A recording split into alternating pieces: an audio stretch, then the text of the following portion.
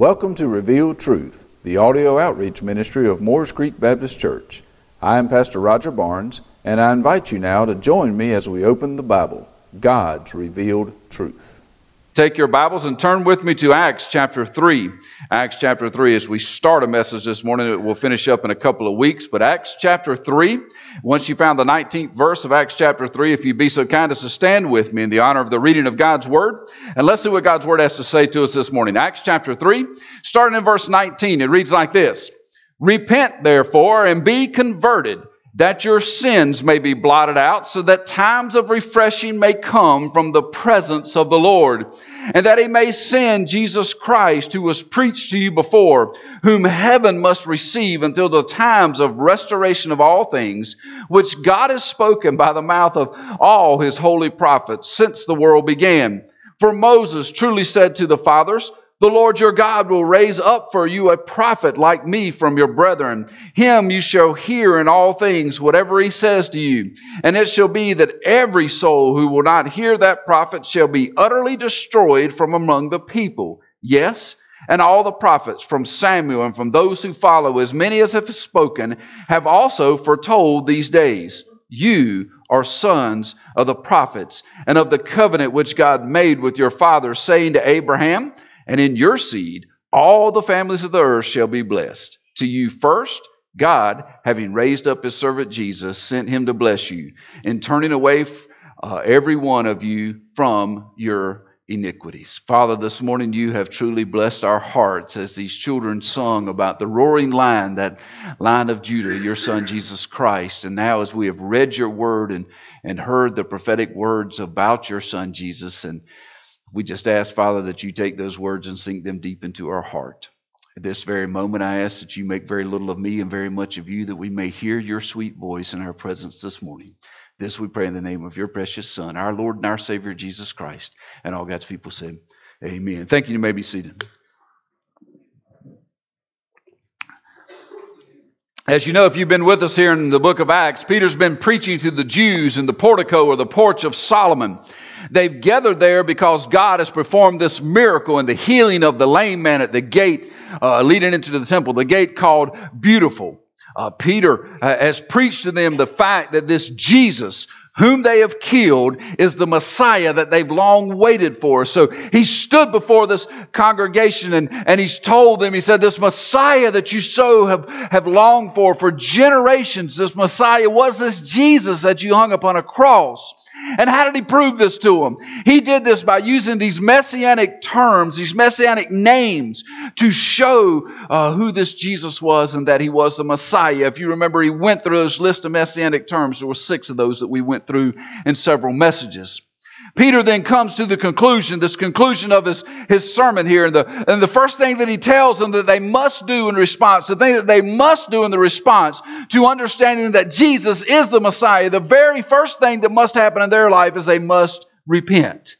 If you remember, we talked about that a few weeks ago. He gave them really 5 things. There's 5 things that God uses in our lives, and He was using in their lives that help us to know that there's a need for repentance. If you remember, the very first thing that we looked at was the fact, this knowledge about Himself. Through the miracles that they've seen, they understood there was a God. Through the creation around them, they understood that there was a God.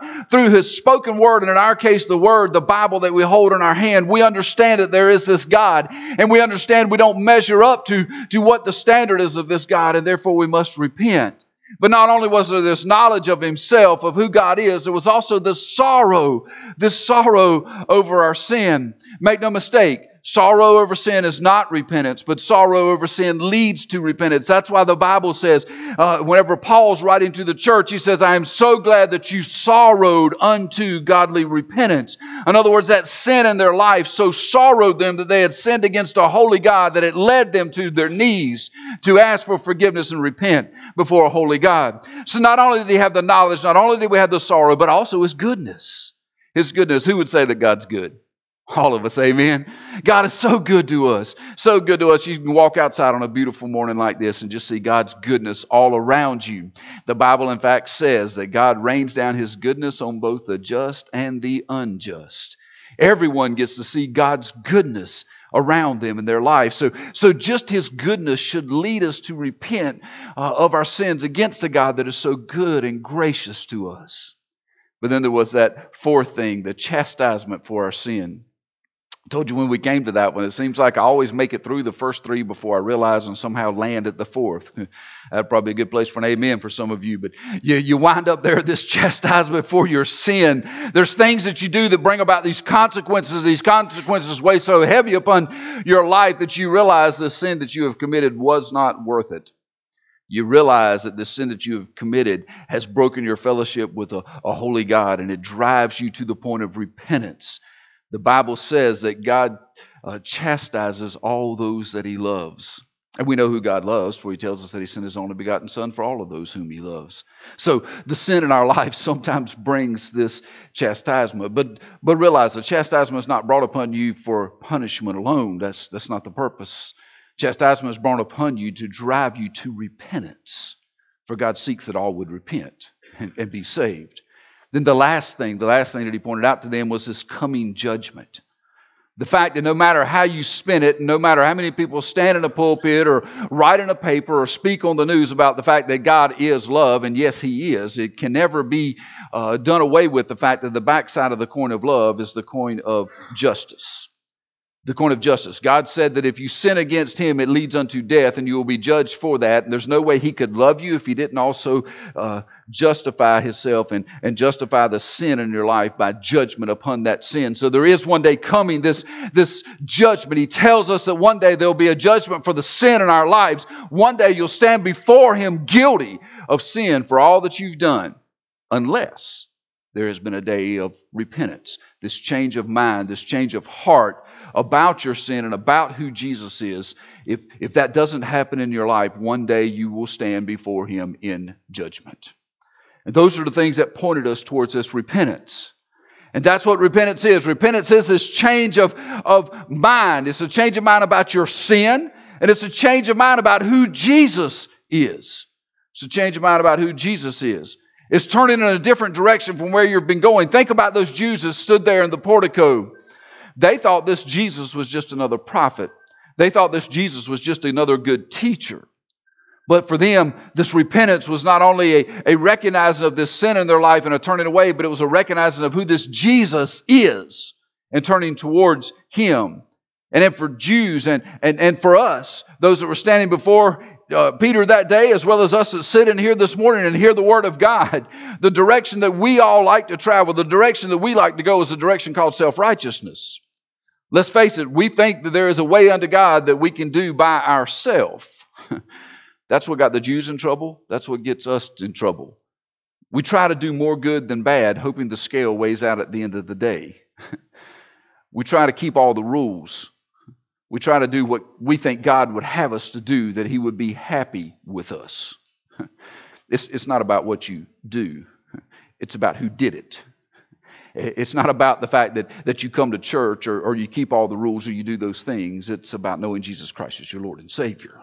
The only thing that will please God is by you stepping into the light of Jesus Christ in your life. That's where the pleasing of God starts. And repentance is realizing that we cannot do it ourselves. Only God can do it.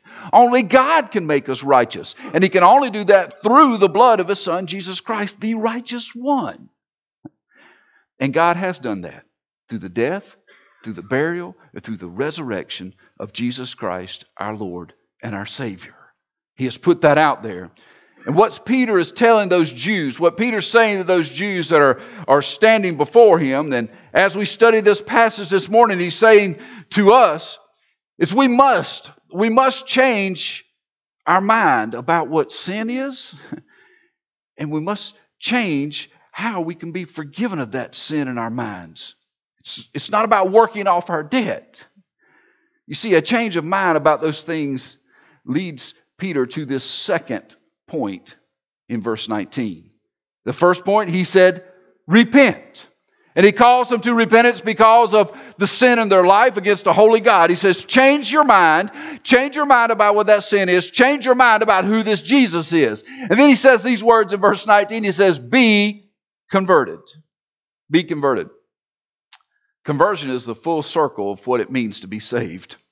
It's a full circle of what it means to be saved. If you can picture conversion as a circle, maybe you have a piece of paper in front of you and a pen this morning, and you want to draw this down so it solidifies in your mind. But if you'll draw a circle on your piece of paper and call that circle is going to be conversion. And then you draw a line right down the center of that circle. You make two equal halves in this circle. And in those two halves, write these words. On one side, write faith. In the other half of the circle, write repentance. Faith is what you must have in Jesus Christ to have conversion. And repentance of sin is what you must do to have conversion. Those two things wrapped together make up this conversion that he's speaking about. Faith in Jesus Christ and repentance of the sin in your life. But conversion, he also says, by the way he words it here, is not something that you do. Find that very interesting. So many people try to convert themselves. When you talk to someone that comes from maybe a different faith background and decides to become a Christian, like for instance, you may speak with a devout Catholic that has decided they want to become a Christian instead of being in the Catholic faith. They'll tell you, I converted from the Catholic faith. Or maybe you're speaking to a Muslim person. If I have been lately, I've got one that's been heavy on my heart. I've been spending time with him. And matter of fact, pray for them because today starts their Ramadan today, which is a very interesting thing. Maybe we'll talk about some other time. But I've been speaking to him, and Lord willing, if he comes to know Jesus Christ as Lord and Savior, I hope he never utters the words, I've converted from the Muslim faith. Because that's a wrong perspective about what it means to convert. Peter makes it clear that conversion is not something we actively do. It is something that is passively done to us. How do we know this? Look at the words he uses in verse 19. He says, be converted. Be. No words in the Bible by accident. No little words just written in to fill space on paper. He used this word be. The word be, if you look up, if you remember your English training from back in high school, probably maybe college if you've been there, be is an imperative preposition. An imperative preposition. An imperative preposition is much like a command. It is much like a command. It's something that must be done, an imperative preposition. That converted word that is used is an aorist term. It is this aorist term, which means it is something that is very simple. How many of you would raise your hand and say conversion to the Christian faith is something that is very simple? It is. It is. Isn't that what Jesus said? Even the smallest of children can understand the gospel of Jesus Christ and come to know Him as their Lord and Savior. What makes conversion complicated for us? Us. That's what makes conversion complicated, is the us. We try to find ways to make it complicated, things we must do, things that we... No, Jesus said that the faith in Him, repentance of sin, believing that He died upon a cross for your sins, was raised that you might have eternal life, leads unto salvation. It's simple. And this term that's used here, be converted, is this imperative preposition, an aorist term that means something is going to happen. Something is going to happen in the future. When you look at the Greek word that's actually used there, epistrepho is the word that's actually used. It's translated be converted. Epistrepho is talking about this very simple action that happens in the very near future. A simple action that happens in the near future. It might be best understood. If you make notes in your Bible, you might want to write this next to it. I wrote it in mine. Instead of it saying be converted, it says be being converted. Be being converted. It lets you know there is an outside force that is working on the conversion in your life. In light of what you understand about sin in your life, in light of what you understand about this Jesus because of repentance of your sin, because of repentance and not believing in Jesus Christ, in light of what you now know, let it convert you. Let it change you into something that is different. In other words, it's not just the knowledge of the fact that you are a sinner. It's not just the knowledge of the fact that Jesus Christ is Lord and Savior. It's the knowledge that you have sinned against a holy God, and a grievous act against a holy God, but that He loved you so much that He sent His only begotten Son to die upon a cross for your sins to pay the penalty that you created that Jesus did not create. It's understanding that this sin is not something petty in the eyes of God. It is unto death. And it is unto death of His only begotten Son on your behalf. You see, that makes a conversion in your life. Let the gospel go about a radical transformation in your life. You should be different. Let the correct response, the correct reaction to true repentance be a radical transformation in your life. How many of us know individuals who say they're Christians, but you look at their life and you can't tell it? We see it all the time. We see it in the Christian music industry. My heart was broken this week as I read some things about an organization that's used very highly in a lot of our churches for their music. It's a group called Hillsong. If you happen to like Hillsong, throw tomatoes at me. That'll be really good. Go dig up what they do as a church, and I think you'll burn your albums. It's probably one of the greatest producers of Christian music in the contemporary world today. And they right now are fighting for the fact that they believe that gay men and women can be pastors in churches. They do same-sex marriage. They do not believe in the Trinity. Yet we'll stand on the stage and we'll play their music as if it's unto a holy God when they don't even believe in the same God that we believe in. How many of us know those that say they're Christian, yet they don't follow the Word of God, and it makes no difference in their life? How many of us see a person in church on Sunday that looks much different on Monday when we see them in the world? How many of us come to church with our Christian face on? We get up in the morning, we look in the mirror, we make sure our makeup's in place, we make sure our suit's right, we make sure our Bible looks as if it's been used all week, and we show up with a bright and smiling face because we want to go worship God on Sunday morning. We show up with that mask on, but the minute that we step out of the door and get into the car and we head back into the world, we take it off and we put on our worldly mask. And the world around us has no idea that we spend an hour, maybe an hour and a half, if I'm preaching, sitting underneath a preacher on Sunday morning because it doesn't make a difference in our life on Monday morning. You see, that's a sign of a person who has no repentance in their life. Let's just put it out there. A person who can look one way in church on Sunday and a different way in the world on Monday doesn't know what repentance is. Has no clue what repentance is. They may know who God is. They may know who Jesus is. But let me give you a news flash. So does Satan. And Satan has no idea what repentance is. You see, but that knowledge has never led them to a place of true repentance in their life that has caused a conversion that has been signified by a transformed life. Sadly today our churches are full of so-called Christians just like that. Our churches are full. This morning our pews are filled with people who claim the name of Jesus Christ, and on Monday morning will live a very different life. Our churches are full of people who say they've been changed by the gospel of Jesus Christ, yet they won't witness to their neighbor because they're of a different ethnicity, they're of a different social standing. There may be a gay person next door, and they won't even tell them about Jesus. Yet they'll sit in church on Sunday morning and say, I love God with all of my heart. That's the sign of a life that does not know repentance. So with the religious organizations of Peter's time, those that stood before him there in that portico were of the same mindset. They were of the same mindset. How do we know that? They were all about keeping the law.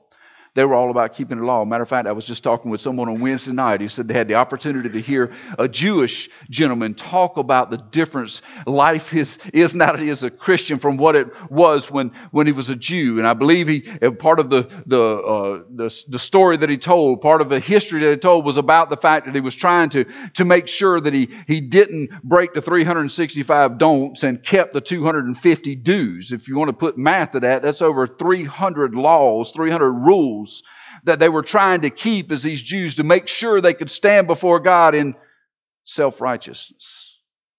See, they were trying to make sure they checked off the right boxes. I'm there on Sunday morning. I make it most Wednesday nights. If we have a fellowship, I gather together for it. I make sure I'm in Sunday school. I raise my hand when they ask if I read my Bible, even if it was only one day there in the week.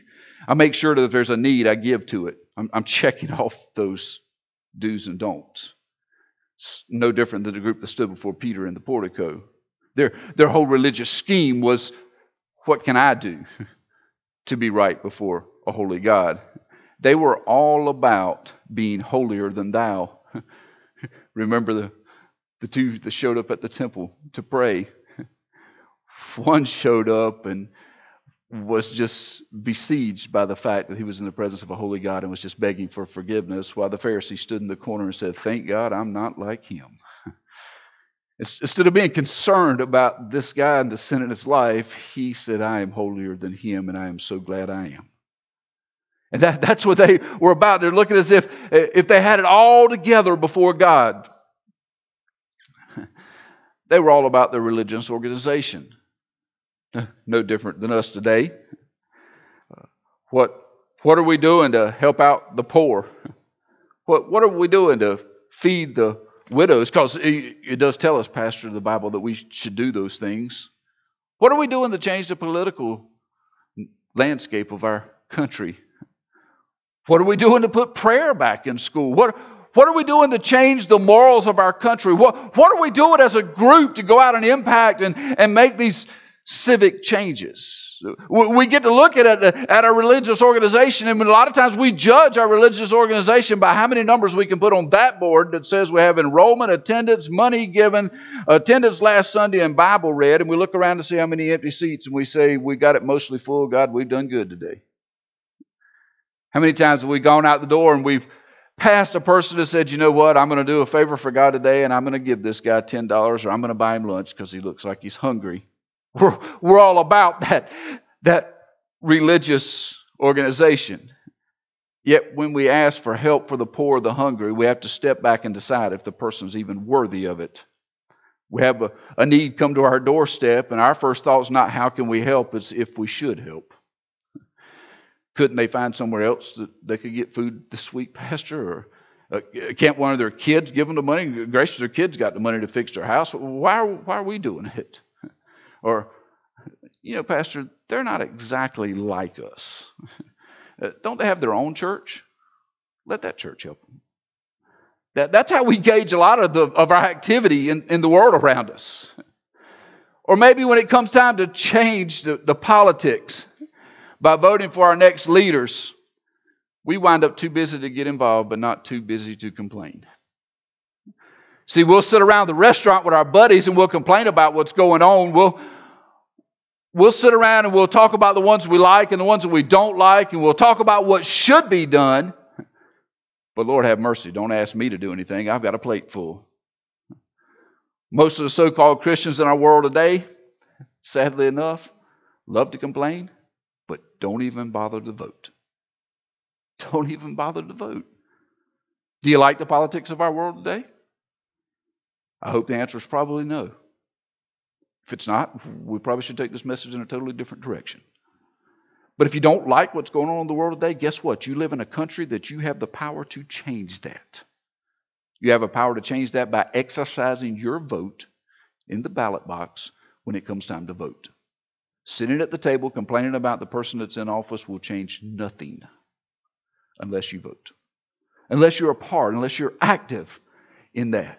How do I know that the Christians exercising their voting rights could change things? Look at the number of people in America today that claim to be Christian. Claim to be Christian. Oddly enough, it's still a majority. Last time I checked. Now, going back to what I already said about repentance and it showing up in their life, we might argue the point. But it says that the majority say they are Christians. If they are truly Christians, if they stand on every word of God, saying that it's one man for one woman for life, that every life, even in the womb, is a living human being, not deserving of death at the hands of a man, if they believe the things of the Bible, the moral things of the Bible, God's rules and regulations in the Bible, the fact that God loves us so much He sent His only begotten Son, if they are truly Christians, if they believe those things and they stand on the Word of God, would our political landscape be in a different shape today if they voted those convictions? You see, we want to complain about what's going on around us. Yet when it comes time to stand up for the one who died on a cross for us, we turn our backs and walk away.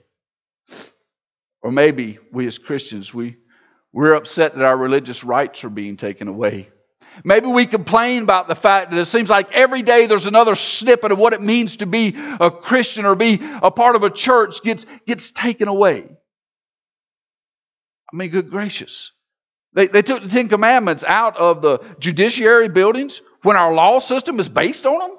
Yeah, that's something to be mad about. They took prayer out of our schools. And look what happened. Who doesn't believe that there should be a right to have prayer in school? We have a right to say pledge allegiance to the flag. We have a right for a lot of things. Why wouldn't there be a right to say a prayer at a football game? Or say prayer in even a teacher's meeting, or say prayer in a classroom. We all think that there should be prayer in school. And we all get upset about the fact that there's not. Yet, the majority of Christian homes have no time of family prayer each day. Tell me again about your convictions. Tell me again that we should have prayer in school. No, it should start in your house. It should start in your house. There should be an altar in your house that your children are used to going to daily and praying to an Almighty God. If that altar is in that house and you are sharing over the Word of God in prayer with your family every day, the prayer in school will change when that generation grows up. You see, we need to understand that most times the only time we have prayer together as a family is over the beginning of a meal, and 99% of the time it's done for the wrong reason. That is not having daily prayer.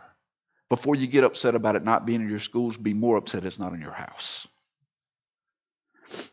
Then there's the topic of the morals in our country. We think about the morals in our country. I don't think there's any person that believes in the Bible that agrees with how the morals have headed in our country. Not at all. Every day there's another attack on the moral fiber of this nation. And we get upset that abortion has been legalized. We get mad that same-sex marriage is allowed.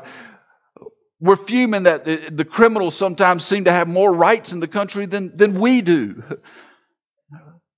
I mean, right now they're trying to pass a law in some state somewhere that they're going to pass out ballots in prison. Maybe I'm completely wrong, but I thought whenever I was in civics, part of the offense of committing a crime against a nation was the fact that those rights to participate in the foundation of the nation were removed. But still, yeah, we're passing out rights to those that are coming into our country illegally, when they've never even participated or been a part of our program. And we're mad about that. We're mad about those moral things in our nation. We're mad about the direction that our nation's taken. And we as Christians don't understand. Yet when I read the Bible, it says this. God says, be holy, for I am holy. Before you get mad about what's happening in the country, get mad about what's happening in your heart. Because what it says is we should be holy because He is holy. We're mad about what's happening in the country, but we're fine with ignoring the fact that God's called us to be holy. We look at it as a suggestion. And it's not. It's not. He says, because I am holy, those who call themselves Christians, little Christ, should also be holy. There's never been a time in the history of the church that the church has looked more like the world than today. Never. It's time the people hear the message that Peter is preaching. This message that he is proclaiming to the Jews that stand before him when he said, repent and be converted. It's time the gospel message so captivates your heart and mind that you're converted into a new creation. As I was reading and thinking about what it means to repent, what it means to be converted, to be being converted, I think about what was written in 2 Corinthians 5:17. In 2 Corinthians 5:17, as Paul is writing to the church, he says, therefore, in verse 17 of chapter 5, therefore, if anyone is in Christ, he is a new creation.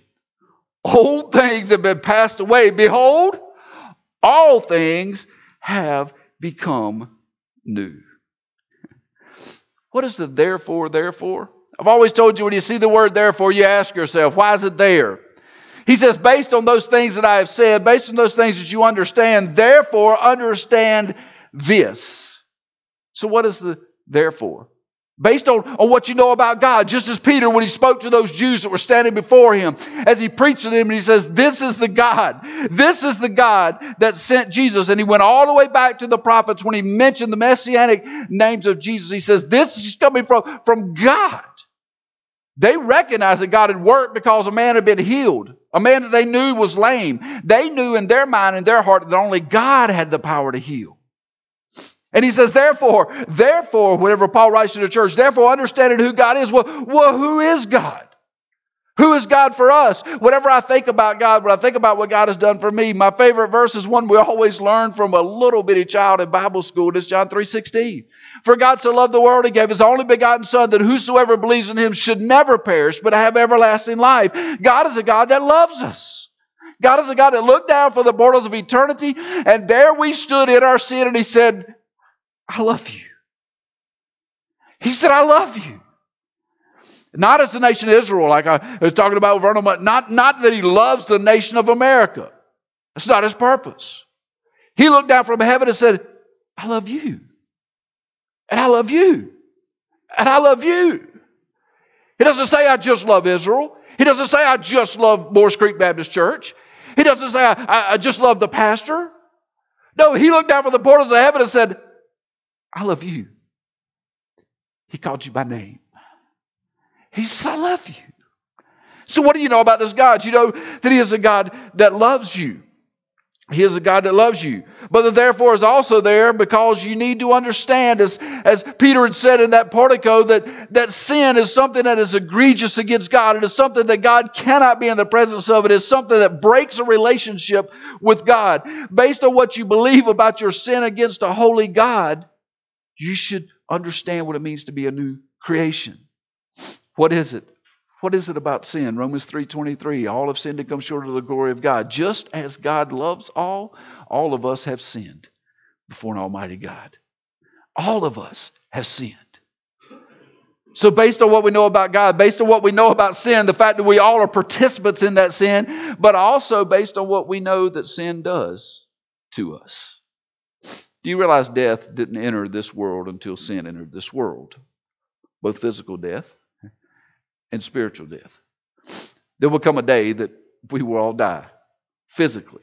We will all leave this earth unless Jesus returns before that time.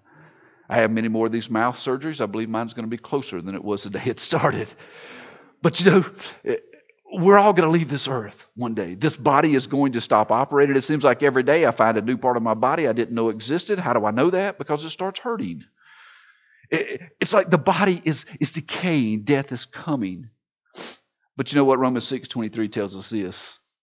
The wages of our sin against a holy God that loves us with His only begotten Son, the wages of that sin in our life is death. Not only in a physical body, but for all of eternity, spiritually. Separated from a God that loved you so much, He sent His only begotten Son to die upon a cross for your sins. But you also have to know that you're a new creation and see yourself as a new creation based on the graciousness of God. Because not only does Romans 6:23 say the wages of sin is death, but it goes on to say, but the gift of God, that gift of God is eternal life in Christ Jesus our Lord. You see, God loves us. He loves us even though we all have sinned. That sin in our life is leading us to the point of eternal death and separation from God, but He sent this gracious gift of His only begotten Son, Jesus Christ, our Lord and our Savior. You see, we need to understand that we're a new creation based on our faith in what God has done. Never forget what God has done. Romans 10:9 and 10. It will be a great scripture for you to memorize and put into your heart and your mind, for it says, or actually Romans 5:8. Romans 5:8. If you were to say, but God demonstrates His own love towards us, and that while we were still sinners, Christ died for us. See, we need to understand that God demonstrated His love towards us. We didn't make God. We didn't ask God to demonstrate his love. He demonstrated his love for us in that while we were still in sin and loving it, Christ crawled upon a cross and died for that sin. If you think you have to work your way to Jesus Christ, that verse shoots holes in your theory. Because it says, before you ever did anything that made you lovable, Christ crawled upon a cross and died for you. You see, this God of love that looked down from all of eternity and called out your name, saw you in your sin and knew that that sin was leading to a place of eternal death. And he gave you this gracious gift of his only begotten Son, Jesus Christ, to demonstrate his love towards you while you were still a sinner. Jesus Christ died for your sins.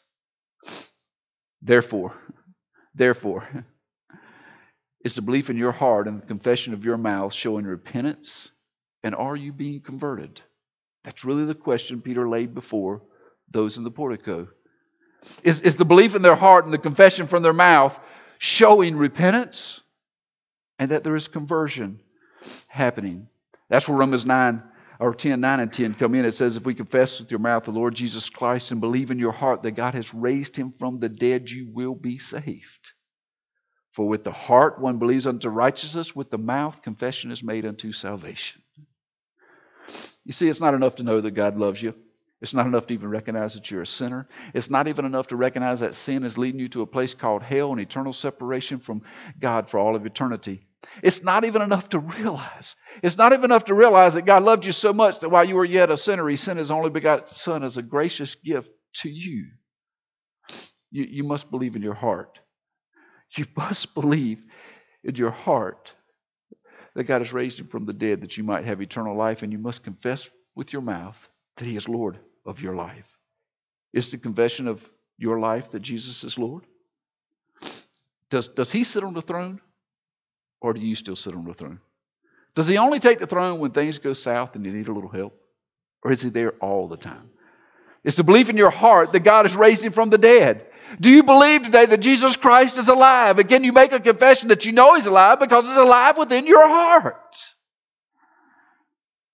You see, if you could say that you know beyond a shadow of a doubt, you could confess the fact that Jesus is Lord. You believe that God raised him from the dead and he is Lord of your life, that you are to be a new creation. The old things are to pass away. There's no more desire for what was. You won't have the excuse, that's just the way I am. No, that's just the way you were. If it's still the way you am, you ain't converted. You see, it says that you're a new creation. What you are today should be new. It should be new. Paul puts it this way in Ephesians 5:20 as I come to a close.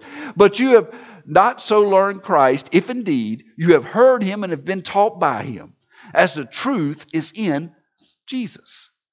That you put off, concerning your former conduct, the old man which grows corrupt according to the deceitful lust, and be renewed in the spirit of your mind, and that you put on the new man which was created according to God in true righteousness and holiness.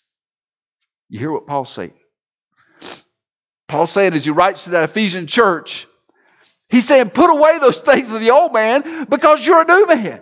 Your new man has been made in righteousness and holiness. Conversion leads to this righteousness and holiness.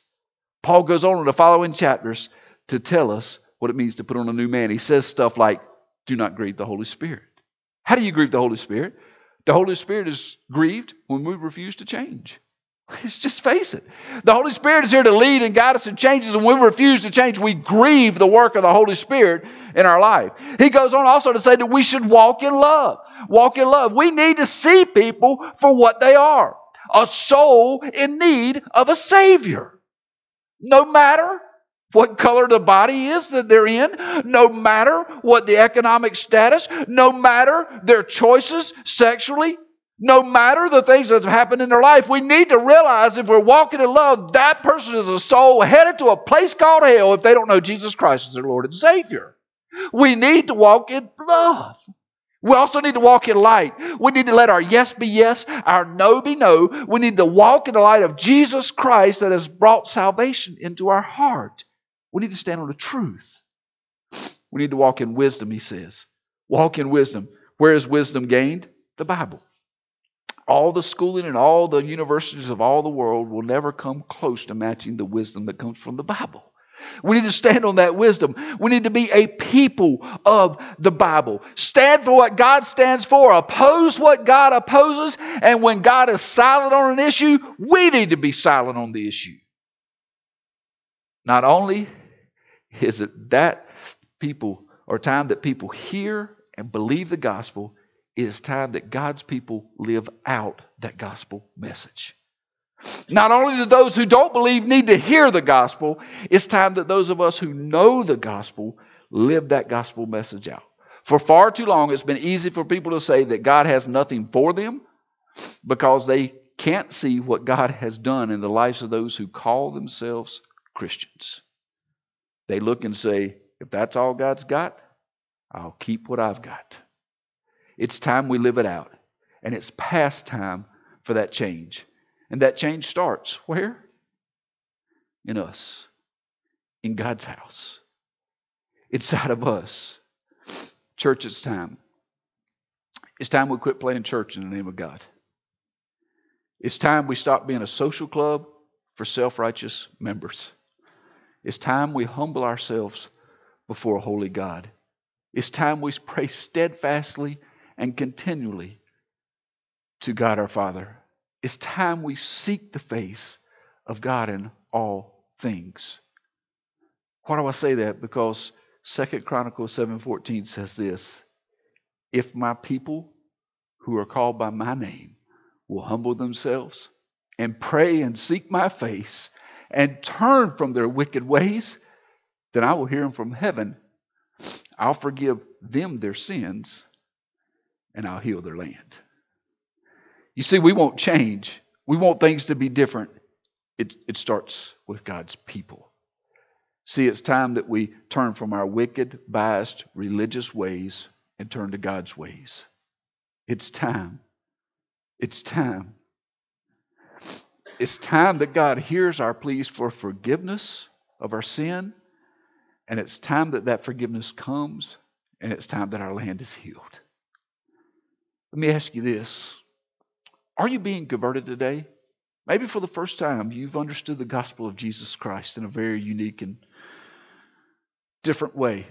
Maybe this morning you say, I really didn't look at sin that serious. I really didn't think about the fact that Jesus is the only way, as he said.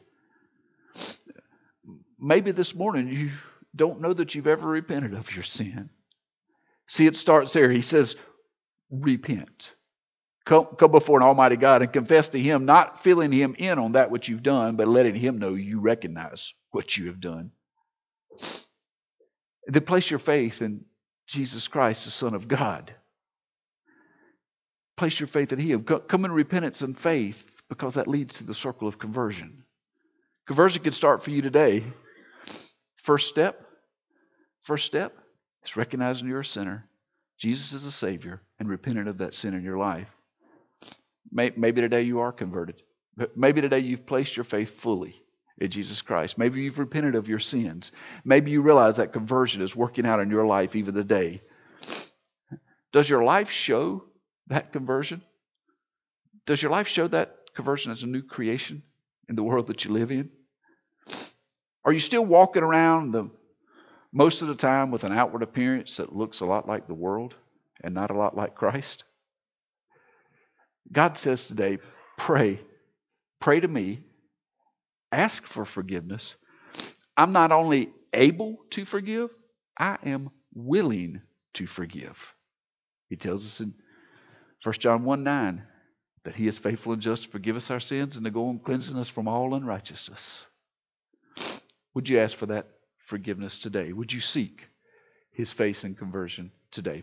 Thank you for joining us here at Revealed Truth. I would like to personally invite you to visit with us at Morris Creek Baptist Church. We're located at 3107 Union Chapel Road in Curry, North Carolina. Our Sunday school starts at 10 o'clock on Sunday mornings and is followed at 11 o'clock with our Sunday morning worship service. We also have a time of prayer and Bible study on Wednesday evenings at 7 o'clock. We look forward to seeing you soon.